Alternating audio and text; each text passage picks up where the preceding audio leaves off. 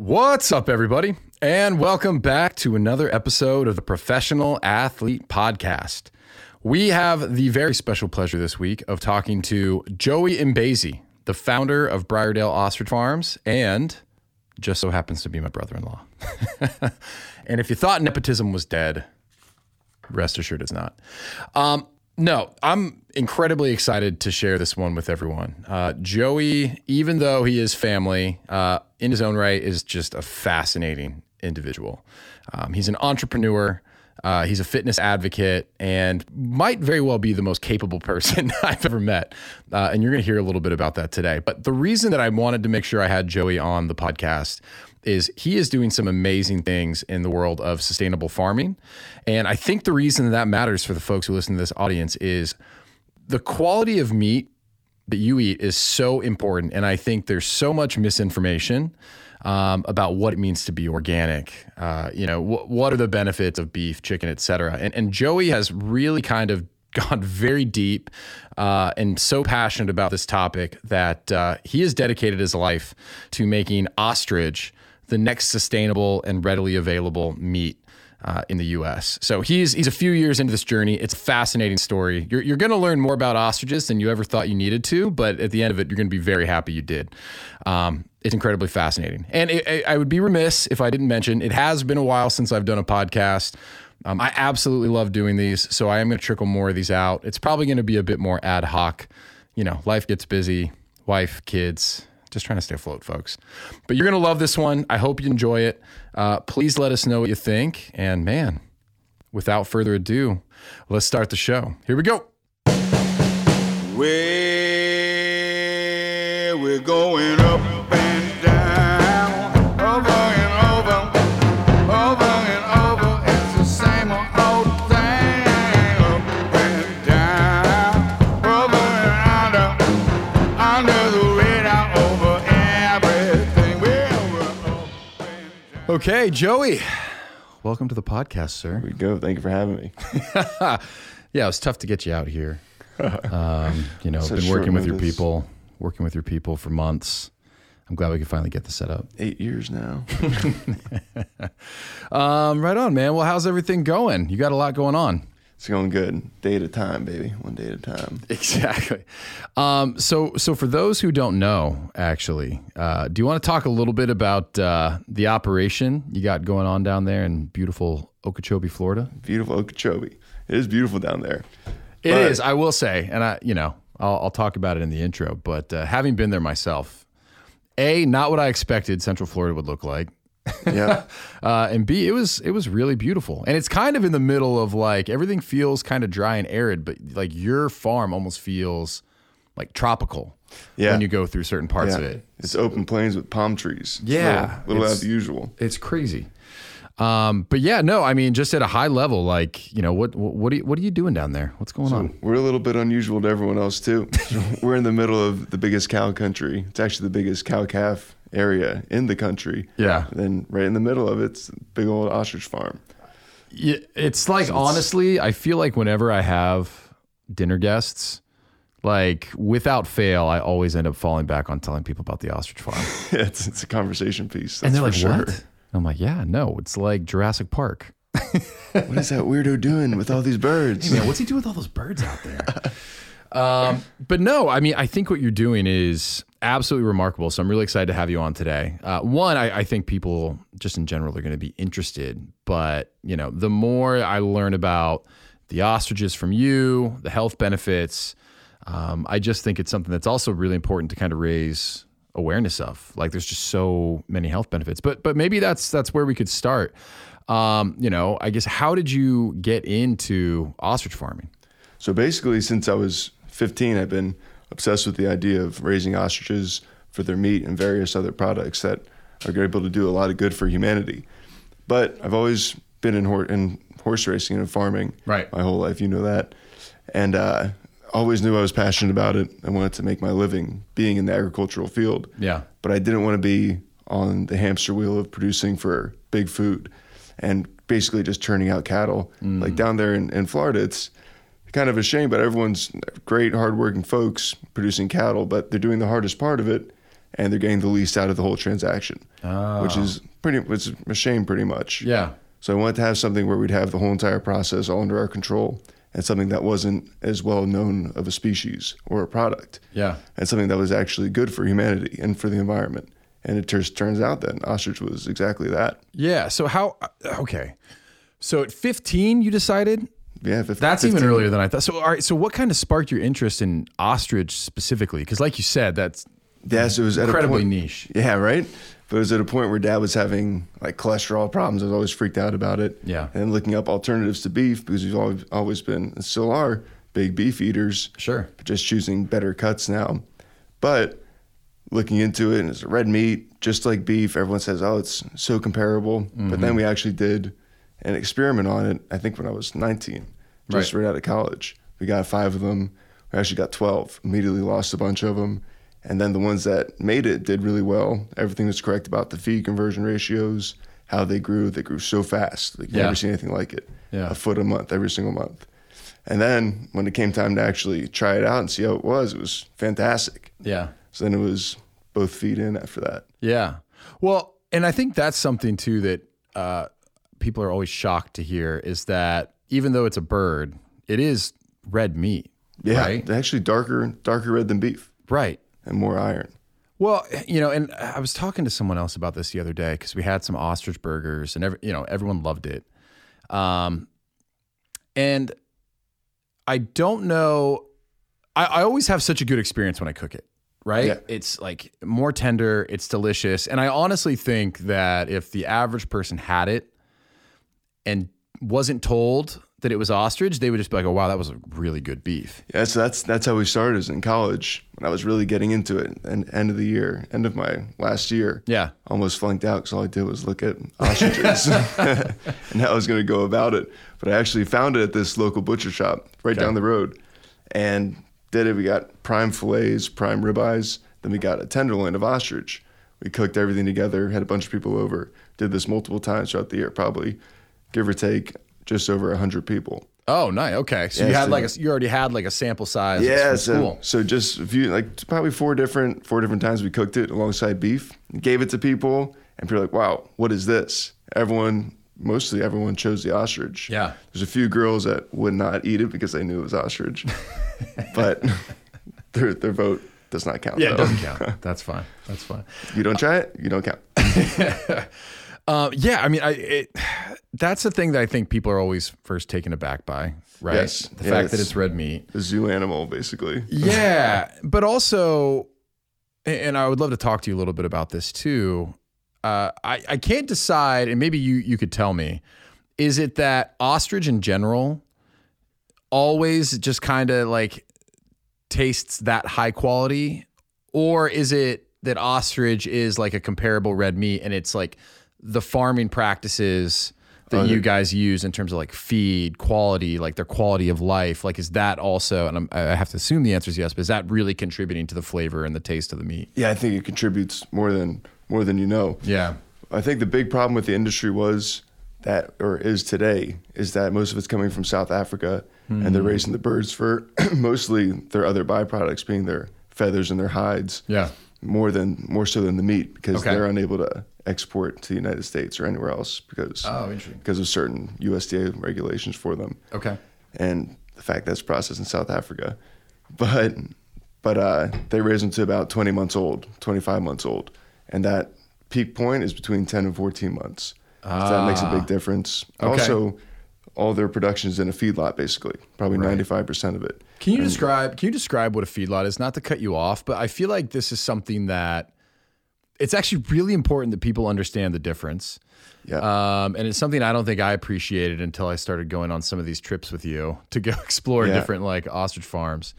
Can you talk a little bit about what a stereotypical feedlot might look like where people don't realize that's where their meat is coming from versus kind of the approach that you take with the birds? Yeah, basically they call them CAFOs, confined feeding operation. Oh, okay. But it's essentially like a concentration camp for animals. It's pretty nasty to go by. It smells bad. It's not a completely unnatural way for animals to exist. Mm-hmm. But it's easier to keep the animals in a certain spot and bring the feed to them than it is to move your animals around Right. on a daily, weekly basis and have them get their own feed throughout the fields. And could a feedlot also be like concrete? Oh, yeah. Yeah. So where they feed is typically concrete. Okay. Because you'll get so much washout with the traffic, with animal traffic. Concrete feeders, concrete pad, and there you go. Yeah. And it's pretty, with cattle, it's a little more understandable because they're pretty sedentary. But with ostriches, it's basically a wild animal. Right. So they need to be able to move and express their natural behaviors. Yeah. So for you guys, I mean, and again, I'll try and make sure we link to some pictures. Well, definitely your website, but also pictures of the farm. It's absolutely gorgeous. But can you then talk about, you know, what a day in the life is like for your birds? And then just on top, you know, in addition to the land being naturally beautiful, like what are the sorts of like steps that you've taken to kind of like optimize the quality of life for these birds up until they're slaughtered? Yeah, so that's always an interesting thing for people to see. Being cow country, you see down there it's all pasture raised with cattle because it's the baby stage. But you go by and you see a field of ostriches doing the exact same things. Right. All heads down grazing. But basically the birds starts with the egg in the breeding field, and they have probably an acre apiece to every bird out there. It's good to have them have a lot of space to roam, especially with breeders. Yeah. So they really need to. The males really chase the hens down. Okay. They're brutal on them. But out there, take the egg. You got to wrestle the egg from the roosters, which is never really the most fun thing. Wouldn't recommend it. A little dangerous. But you take the eggs, we bring them in our custom-made incubators, and then diligently turning them 6-7 times a day throughout the night, 1 o'clock in the morning, 10 o'clock at night, and then all the way through the 42 days. But it's a constant rotation of eggs going through the whole facility. Yeah. Basically throughout the whole spring, winter, and fall. And only months they take off is summertime, right now. But then once they're out of the egg, bring them into the hatcher. Then they go basically in groups of their certain sizes. Okay. So by 1 week old, they're already out on grass. Yeah. They're just coming in at nighttime into barns because of predation and inclement weather. But then after 3 months, they're 100% outside. Yeah. There's no barns, no nothing necessary for them. Really, actually 2.5 months. Yeah. Then after that, it's weekly rotations throughout different fields. We grow a lot of our own, probably 90% of our own feed on farm through different annual pastures that we grow between the summer and winter seasons. But then basically it's the idea this year is to get to 100% farm raised feed. No grain whatsoever, just all grass. Interesting. But we're working, getting a little smarter every season with what to plant. Yeah. I imagine that's it's a steep learning curve. So what is the thought process behind the like rotation of the ostriches? Basically, so you're rotating because we practice regenerative agriculture. Okay. So that's basically regenerating the land, but also a main goal of it is carbon sequestration. Oh. So you let the grass grow to a point where it stops. The big growth curve is basically done. Yeah. It's called going into senescence. And then you bring the animals through, you graze the grass back down, and that process of the grass regrowing again consumes a lot of carbon and deposits it back into the soil. Interesting. So it's like a double whammy. You're getting way more production out of your land by rotating them. Right. Because animals, they'll just graze it down to where the grass is basically stunted. Yeah. So if you keep rotating them, the grass bounce back so much faster. And that also helps with things like internal parasites, having the animals only on for just a flash, like flash grazing basically. And then not coming back to that same pasture for a certain amount of time. So was your choice to do it that way? Was that more driven by wanting to be like environmentally conscious? Was that more driven by like what's best for the bird, or is it actually just it's just both? The beauty part about it is you don't really have to make a hard choice because it benefits you both ways. Got it. So it's great to have, be able to do something that's actually improving the ground, but the animal itself, it's great. You're practicing regenerative agriculture, doing the same thing you're doing with a beef cow or a dairy cow, but the animal itself just naturally produces 10 times less methane and carbon per pound of meat produced. That's insane. So you're dealing with the basically a better animal for the environment to begin with and doing the same thing that you can do with the cow and sequestering carbon. So why is that? Why do they produce so much less because methane? They're monogastric. Same thing as basically us or a horse. Yeah. So produce- Okay, good. I'm glad you, because I knew, I didn't know if the listener knew, so I'm glad that we clarified it for everyone at home. A cow has, man, I don't even know how many. I think a cow has 4 or 5 stomachs. Oh, wow. Yeah, and they ferment all the grass. So that's the belching process. Interesting. You know, so for people who are hearing us talk about like rotating the ostriches, I think people are familiar with the concept of like shuttling around cattle. But like you said earlier, like these are wild animals. Oh yeah, there's crazy stories. There's Yeah, crazy I would experiences love to every get time. into that because like some of the stuff that I've seen you do in person and on video is absolutely insane. Like it's not just that you're out there like farming. It's like you are, I don't know. It's like half Jurassic Park, half Indiana Jones, like the stuff that you do on a daily basis to keep this place running. Oh yeah, there's near-death experiences every day. It's like a funny thing now. Just look, Drew almost died today. God, it's crazy. Because he's what? All right, when they're fully grown, how big are these birds? Yeah, we have some 10-footers. 10-footers there. 450 pounds and a 2,000 PSI kick. The big old razor nail on the end of it. I mean, the feet they look like. Oh yeah, it's a dinosaur dinosaur. It's a dinosaur. Foot. Yeah, there's no doubt about it. That's insane. So, like, how are you handling the birds? Like, So we try to do it mostly through like incentivizing them. Okay. So with feed, that's why we'll probably never be able to get completely away from giving a certain amount of grain because you need that to be able to move them here and there. got it. And you can do it on horseback as well. It's Yeah. just more of a process. Usually we're only going from just through a fence line with them. Yeah. But if you had a big push to make, you could use horses just like you would with cattle. How many birds do you guys have now? About 850 right now. Okay. Yeah, right around there. And that's 850 over how many years? Because you started with, like you started, said, yeah, the first 15. test was like 15. Yeah. That was only a couple years ago, right? Yeah, just a couple years. Then we bought 30 chicks we moved down to, we had 4 ostriches up here Yeah. from the first test batch. In Pennsylvania. In Pennsylvania. Got it. Then we bought the 30 chicks from Real Good Farm in North Carolina. Okay. And then came down with them and then raised them up Off to the races. to completion. And they're all probably going to live longer than I will now. They're all in the purely breeders. That's crazy. So that's something that I thought when you were first kind of telling me about this that I thought was really interesting. And I think like if someone's listening, like that kind of like, explosion in the size of the flock. Yeah, it's like exponential growth. Right. So like how many, okay, so if you've got, a laying hen, like how many eggs will, and I hope I'm using the right term. It's a hen, right? Yeah. How many eggs can a hen produce like in a year? And maybe it differs because you're in Florida versus another environment, but like. Yeah, so it's actually an extended laying season in Florida. It's got okay. pretty temperate weather. Got it. But a good hen can lay upwards of 80 to 100 eggs a year, which is a whole lot of eggs. That's insane.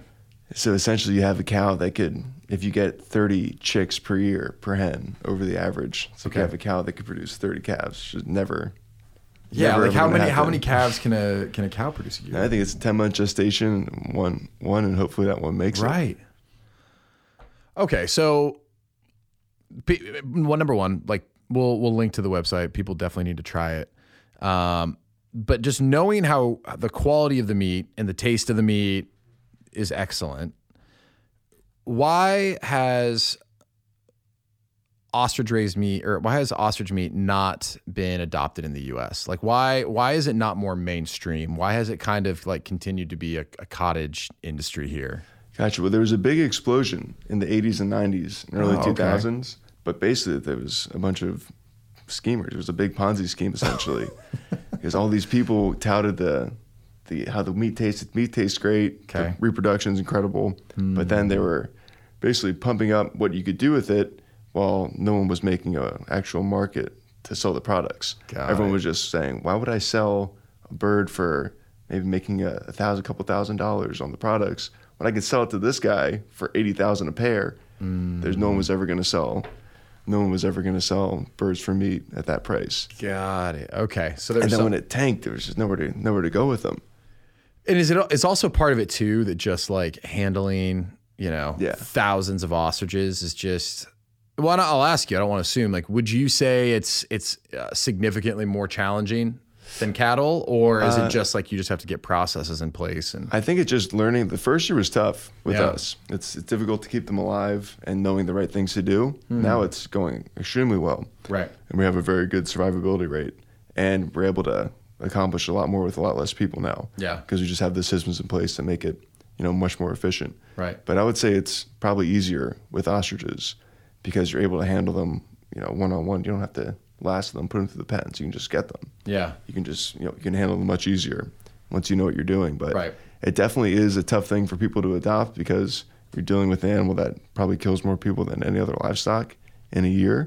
So you got to be a little touched in the head to. you got to be willing to take that risk while you learn.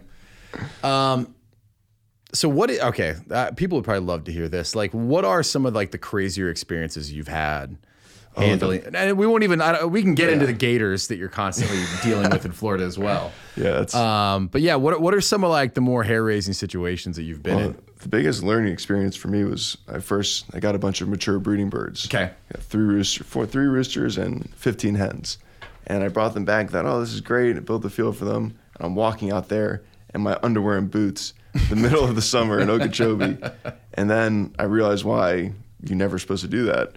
I got pinned behind 3 trees. This rooster's going at me like unbelievable, kicking the tree. Bark is flying off the tree. Oh my God. And I'm thinking, I'm going to die in my underwear. I'm going to get found in my underwear and boots in the middle of this field, killed by an ostrich. What's that got doing to those birds? Yeah, needless to say, I got out of there safe. But I mean, what do you like? Can you establish dominance? Like, Yeah. is that even an option, or is it just you like have to sometimes. Okay. There's been times where you got to fight them.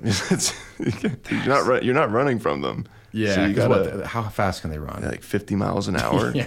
They get up to that speed pretty quick. But what you have to do is you have to as long as you get the neck Yeah. in your hand, they know not to kick because they'll hit their jugular. So they're smart in that sense. But if you don't have that and they get their head to where you can't get them, they're just gonna kick you into tomorrow. Yeah. Well, and I've seen you too when you handle them. You throw a sock or Yeah, you call it a hood, but it's basically a sock or a sweatshirt. Sweatshirt sleeve. That once they're blinded, once you have the hood over them, they can't see. You can they calm pretty down passive. a lot. You can bring them where you gotta take them to. That's crazy. Well, and I don't think I've ever talked about it on the podcast. But when you got those first birds, I think you would remember this. Oh my God. When we went over to the farm in Pennsylvania. I was just thinking about and this. had to the try other and day. corral them, and I get this call. It's like, yeah, we're gonna move the birds down to Florida. Would you mind coming over to help? I was like, yeah, I don't mind. And I grabbed my high school priceless football day. helmet. I think I grabbed like some oven mitts. It was insane. I mean, it was literally. I mean, the ostriches running full speed, weaving yeah. in between us, and I don't know, was there 6, 7, or 8 of us out there? There's a lot of us Trying to corral them, tackle them. It was nuts. I was just thinking how simple that would be now doing it versus back then. Oh my God. God, man, I really was like, I don't know if I'm gonna make it. Yeah, it's scary. At first, it's an intimidating thing. Oh my God, it was nuts. Yeah. That was probably one of the more crazy experiences I've ever had in my life. Now that I reflect back on it, that was insane. I mean, people are very terrified. I had a guy just 2 weeks ago. We're trying to find people to hire as we're growing. This guy stayed out for 3 days and never even showed up again. Couldn't get a hold of him. Just I stopped couldn't even showing up. pay him for the 3 days. Really? No. How do you find people? I mean, everyone, I guess just has to be willing to be trained. Yeah, right? we just tell them it's a cow farm, and then they come out. It's like, just kidding. This is ostriches, but you're here now. and you can't leave. Got your foot in the door. Gates closed. You can't leave. Don't mind the dogs. So we spent a lot of time talking about the ostrich meat, which again, I think is really exciting. But one of the things I had a lot of fun learning about was like all the other uses, and I'll call them products, I guess, but like all the other things that you can be used from the bird for like a variety of different reasons, whether it's like fashion, health. Could we talk about that? Because I think that's another thing that it feels unique compared to other livestock. I mean, cattle has leather, I suppose, but could we talk a little bit about some of those other things that you can do with the bird? Yeah, and that's the nice thing about it is there's really zero that goes to waste, and you have a whole nother product with the feathers, which is both useful in fashion and in the automotive industry. Yeah, and why the cleaning automotive industry. why the automotive industry? I believe every single car manufacturer has enormous ostrich feather dusters. Feather dusters. That removes all the microfibers before the final Right. paint job process, which is super interesting. I'm not sure how fast they're going through these feather dusters, but Yeah, I mean, come on, man. it's something we need to learn about. Exactly. We need to get in touch with GM. And almost every feather that you see in women's fashion is coming from an ostrich. Yeah, and you know what? Since you told me that, I now see them everywhere. Yeah, it's crazy when it's And I so never looking. paid attention before. I mean, God, I was just in Vegas for work. Yeah, Yeah, I mean, they it's are all over the place. everywhere. So maybe that's not fair. But yeah, I thought that was really interesting. But then, ostrich leather. Ostrich leather, it's actually the most tactile strength of any leather, pound for pound, Is it really? in the world. I think besides elephant. Besides no elephant, kidding. yeah. And But elephant pound for pound, it's- elephant leather. It's Look tough down stuff. upon. Look down upon. Definitely not They don't let you get your hands on that. not the actually, most anyway. sustainable thing ever. Yeah. Okay, so we've got the leather, but one of the things I wrote down that I definitely wanted to ask you about today is the ostrich oil. Yes, that's probably maybe the best product off the whole entire ostrich is the oil. It's almost miraculous healing powers. We never even considered it as we were getting into ostriches. Right. I always thought it was like snake oil, basically. Yeah. But then I had a lady working with us that you met her, Trish.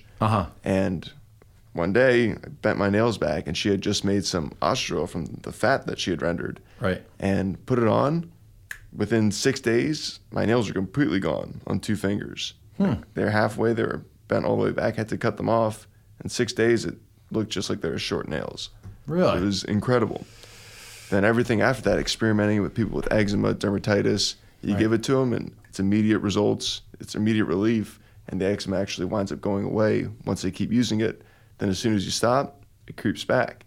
But as long as it's just so powerful and so close to what our actual natural skin oils are, that it just speeds up the healing process by 5 or 10 times. That's something that I think, just like being a part of the family and watching you do this, what I've enjoyed a lot, among other things, is watching you just kind of like figure this out through your own testing and exploration. And I know there's been a lot of research done on like ostrich eggs, ostrich oil, and that's like kind of a burgeoning area of research. But did you or did you not stick your hand in a pile of fire ants Yeah, a few times.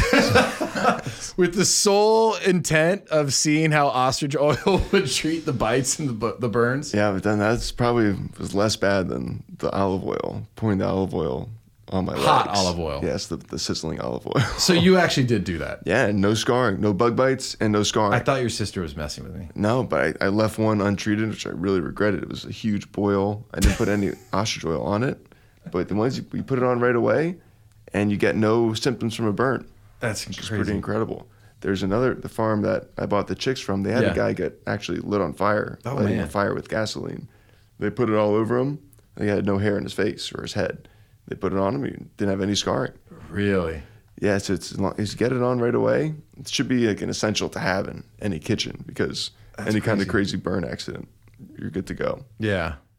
Yeah, I think that's really fascinating, right? Because it's like the meat is obviously, it sounds like what brought you into it. Yeah. And then you identified all these other areas, but this ostrich oil piece, I don't know, it's just exciting because like, to hear like your kind of like anecdotal like research and like how it's gone, but then also, we've talked about keeping our hair. Yes. One of us is a little more challenged in that regard than the other. But aren't like there's some like really interesting studies that people are doing? What is it? It's something about like the ostrich immune system. Yeah, so basically it's DHT, right? That Okay. causes your follicles to start, it's what eats away at your follicles, the Yeah. DHT. So they're injecting the birds with DHT Okay. and then harvesting the antibodies from it from the yolk of the egg. Right. They have they have the strongest immune system of anything on land. Yeah. It's amazing. When you see one of them get injured, they can have a joint infection, which animals usually do not survive from. And in a week, you can't even tell which bird had the cut on the joint, had the infection. It's that the healing process is so rapid. But I think that's what they're utilizing there is their extremely advanced 65 million year old immune system Right. that they have. I mean, they literally are from like a. Yeah, they were with the dinosaurs. Yeah. That's insane.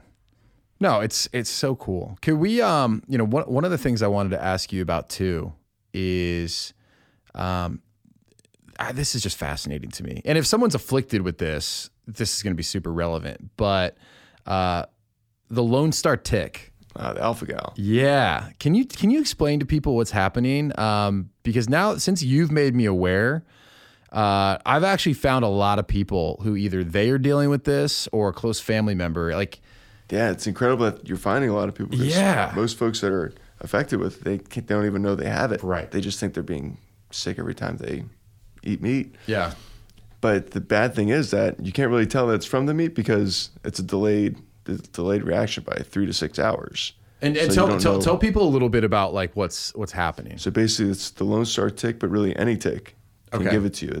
There's alpha gal is a carbohydrate or a sugar molecule in the blood of any mammal. Okay. I think besides us, we don't have it. But any mammal that we're eating, beef, pork, lamb, Yeah. really anything that gives live birth.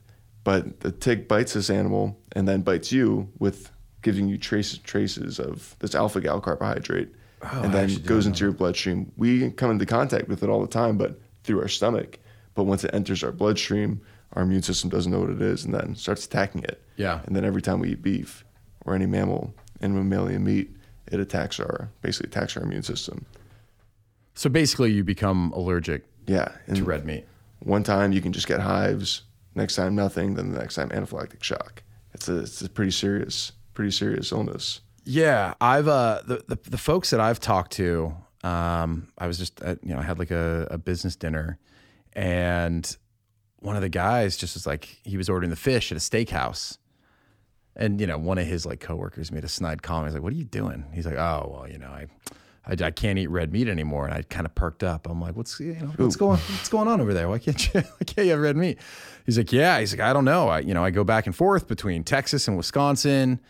And just out of nowhere, I just like started getting really sick and I couldn't figure it out. And then I finally pieced together that it was every time I had red meat.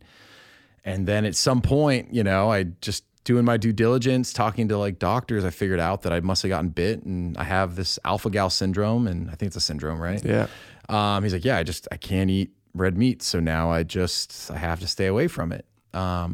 But what I think is so interesting, right, is like ostrich is red meat, but for some reason, Yeah, it's non-mammalian. yeah, it doesn't trigger it, right? Basically, it's like they could combine a turkey and a cow. But because it's a non-mammalian red meat that's so close to beef, that it really makes having alpha gal not really an affliction anymore. So Yeah. you have a viable substitute, Right. which is a great thing. But also it's very interesting about the alpha gal because the Lone Star tick has been around for God knows how long, probably as long as any other tick has been around. Right. And now we're just starting to get this. So the water probably runs a little deeper with where it's originating from. Yeah. There's a lot of conspiracy theories about it out Perfect. there, right? Hold on, let me get my More tinfoil hat. More to dive into. I have it somewhere here. Yeah, I mean, one, that's terrible. I'm terrified of ticks. That's one of the things. Yeah, that, everything bad comes from ticks. It's unbelievable. I know. But when I do talk to folks, they're excited because, yeah, it's like a viable substitute. Yeah, and that's the hard part is just finding all these people now because it's such a young thing. There's not much exposure about it. I actually think it was National Geographic today put a big blurb about it. Oh, really? On Instagram. Yeah, I believe so. Yeah, I mean, I could very easily see, because like people are familiar with Lyme's disease. It's like it's easy to understand how you might not realize you got bit by a tick, and then find out you have Lyme's disease. But then I don't know. I never would have imagined a symptom would be that all of a sudden I can't eat red meat. Yeah, and the thing, it comes from a carbohydrate in the blood of an animal. Yeah, I don't know. That's, Even crazier that's to freaky. think. That's freaky. All right, so something I wanted to ask you. Starting an ostrich farm is ambitious, okay, for anyone. But you started it, I mean, I don't think I'm like right out of college, Yeah, right? it's Like what, 22, 23? Like a 6-month delay. I mean, like what has that process as an entrepreneur been like for you? Well, it's been a lot of learning, a lot of lessons learned the hard way. Yeah. A lot of things I look back on every day still to this Right. day. It's like, man, if I had done this now instead of then, it would have been a lot different. But that's the kind of the beauty part about it is trial and error. That's what I believe makes it an opportunity. Still is that there is no rule book. Yeah. And what's known about them is so tightly guarded in South Africa because it's their industry. They have the monopoly on it. Interesting. And they're not willing to give that up without a fight, basically. So they want us to basically learn the hard way. Yeah. And really, that's the best way to do it, in my opinion, because we've come up with a lot of things that I feel are better than how it's done over there, just on what I've read about their survivability rate, Right. and hatch rate, and breeding. And you're building. Look, I already know some of this stuff because I've seen it. But I mean, you're building a lot of this stuff custom. Oh yeah, yeah. Which is pretty cool. From the processing facility to all the incubators to the chick facilities. Well, and we were talking about this beforehand too. Like, I think starting a business is one thing that alone can be extremely challenging, but like the level of responsibility that this type of business demands, like you were saying before, you're like, I hate leaving the farm. Yeah. You know? It's a stressful thing leaving the farm. Yeah. I mean, so like for you, this isn't like a 5 day a week, 40, 50, 60 hours. I mean, you said earlier on the podcast, like you're getting up in the middle of the night and turning these eggs, right? I mean, it is like it's your life. I guess when it starts feeling like work, it's going to be a bad sign, but now I just enjoy it so much and thoroughly enjoy everything, even the early mornings, getting up and just like seeing the eggs actually coming out. And it's like it's all coming to fruition. Yeah, it's just like the best feeling in the world, really. So I think if you're doing something that you don't like and you're putting those hours in, it's a recipe for misery. Oh yeah. But doing it if you're really passionate about it, and I can really see the future in it. Yeah, and see how it can do so much good for everybody involved. Yeah, it really keeps the wheels moving. Yeah. So what's next for Briardale Ostrich? 3 million birds a year, 1% of the beef market. Love it. And can people? I mean, this will probably launch here in a couple weeks. Can people start to get this at home? Yes, yeah, with nationwide delivery. Nationwide delivery. The lower 48. Lower 48. Got an order from Alaska the other day. Sorry, guys. sorry, Alaska, British Columbia. They ordered $20 a meat and it was $65 shipping. I don't think it's worth it for you to get this. Yeah. They'll figure it out. That's awesome, man. And so, okay, where can people find out more about what you're doing with Briardale Ostrich? Basically, the number's on the website. You can give me a call. Oh, there we go. Joey's personal phone. But you can go on the website. There's a lot to learn on the website. And then there's also plenty of other good resources online. Yeah. That you can read things about alpha-gal. We need to start making more blogs about it and bring some more awareness to it, because it'd be nice to have a place where people could actually learn about it and not have any barriers up for them. Yeah. Especially with alpha-gal, because it could be so serious. Absolutely. Yeah. And it's just one of those things. I mean, we eat it as often as we can. And I think the overwhelming experience is people are always like shocked. They're like, well, ostrich, number one. Number two, they don't expect it to be red meat. Mm-hmm. But again, I think one, ostrich in itself is interesting, but I think you can actually kind of you can really taste the quality. Yeah. And I think that should be true probably for anything you eat, right? But with this, it's just like, man, I just feel good. I feel light. I can't remember if we even talked about it. Did we talk about the actual health benefits? I don't think we did. Can we hit that really quick? Because I think people would be surprised by that too. No, it's legitimately the healthiest meat that you can eat from any land animal. Yeah. Less fat and cholesterol than even chicken breast. You got a better basically mineral content than the most nutrient-dense beef, nutrient-dense grass-fed beef. Yeah. Or grass-pastured chicken. One of the things that we were talking about too is for the fitness, is it more higher protein density too? I believe it's 4 grams higher per 100 gram serving. Wow. In protein than beef. Yeah. And then I think 3 grams more than chicken. Can't really remember right now, but it's higher protein, lower fat, lower calorie. Yeah. So I believe it's the calorie to protein ratio is just off the charts. Yeah. So I believe it's 100 calories less per serving than your 80-20 beef. Really? Yeah.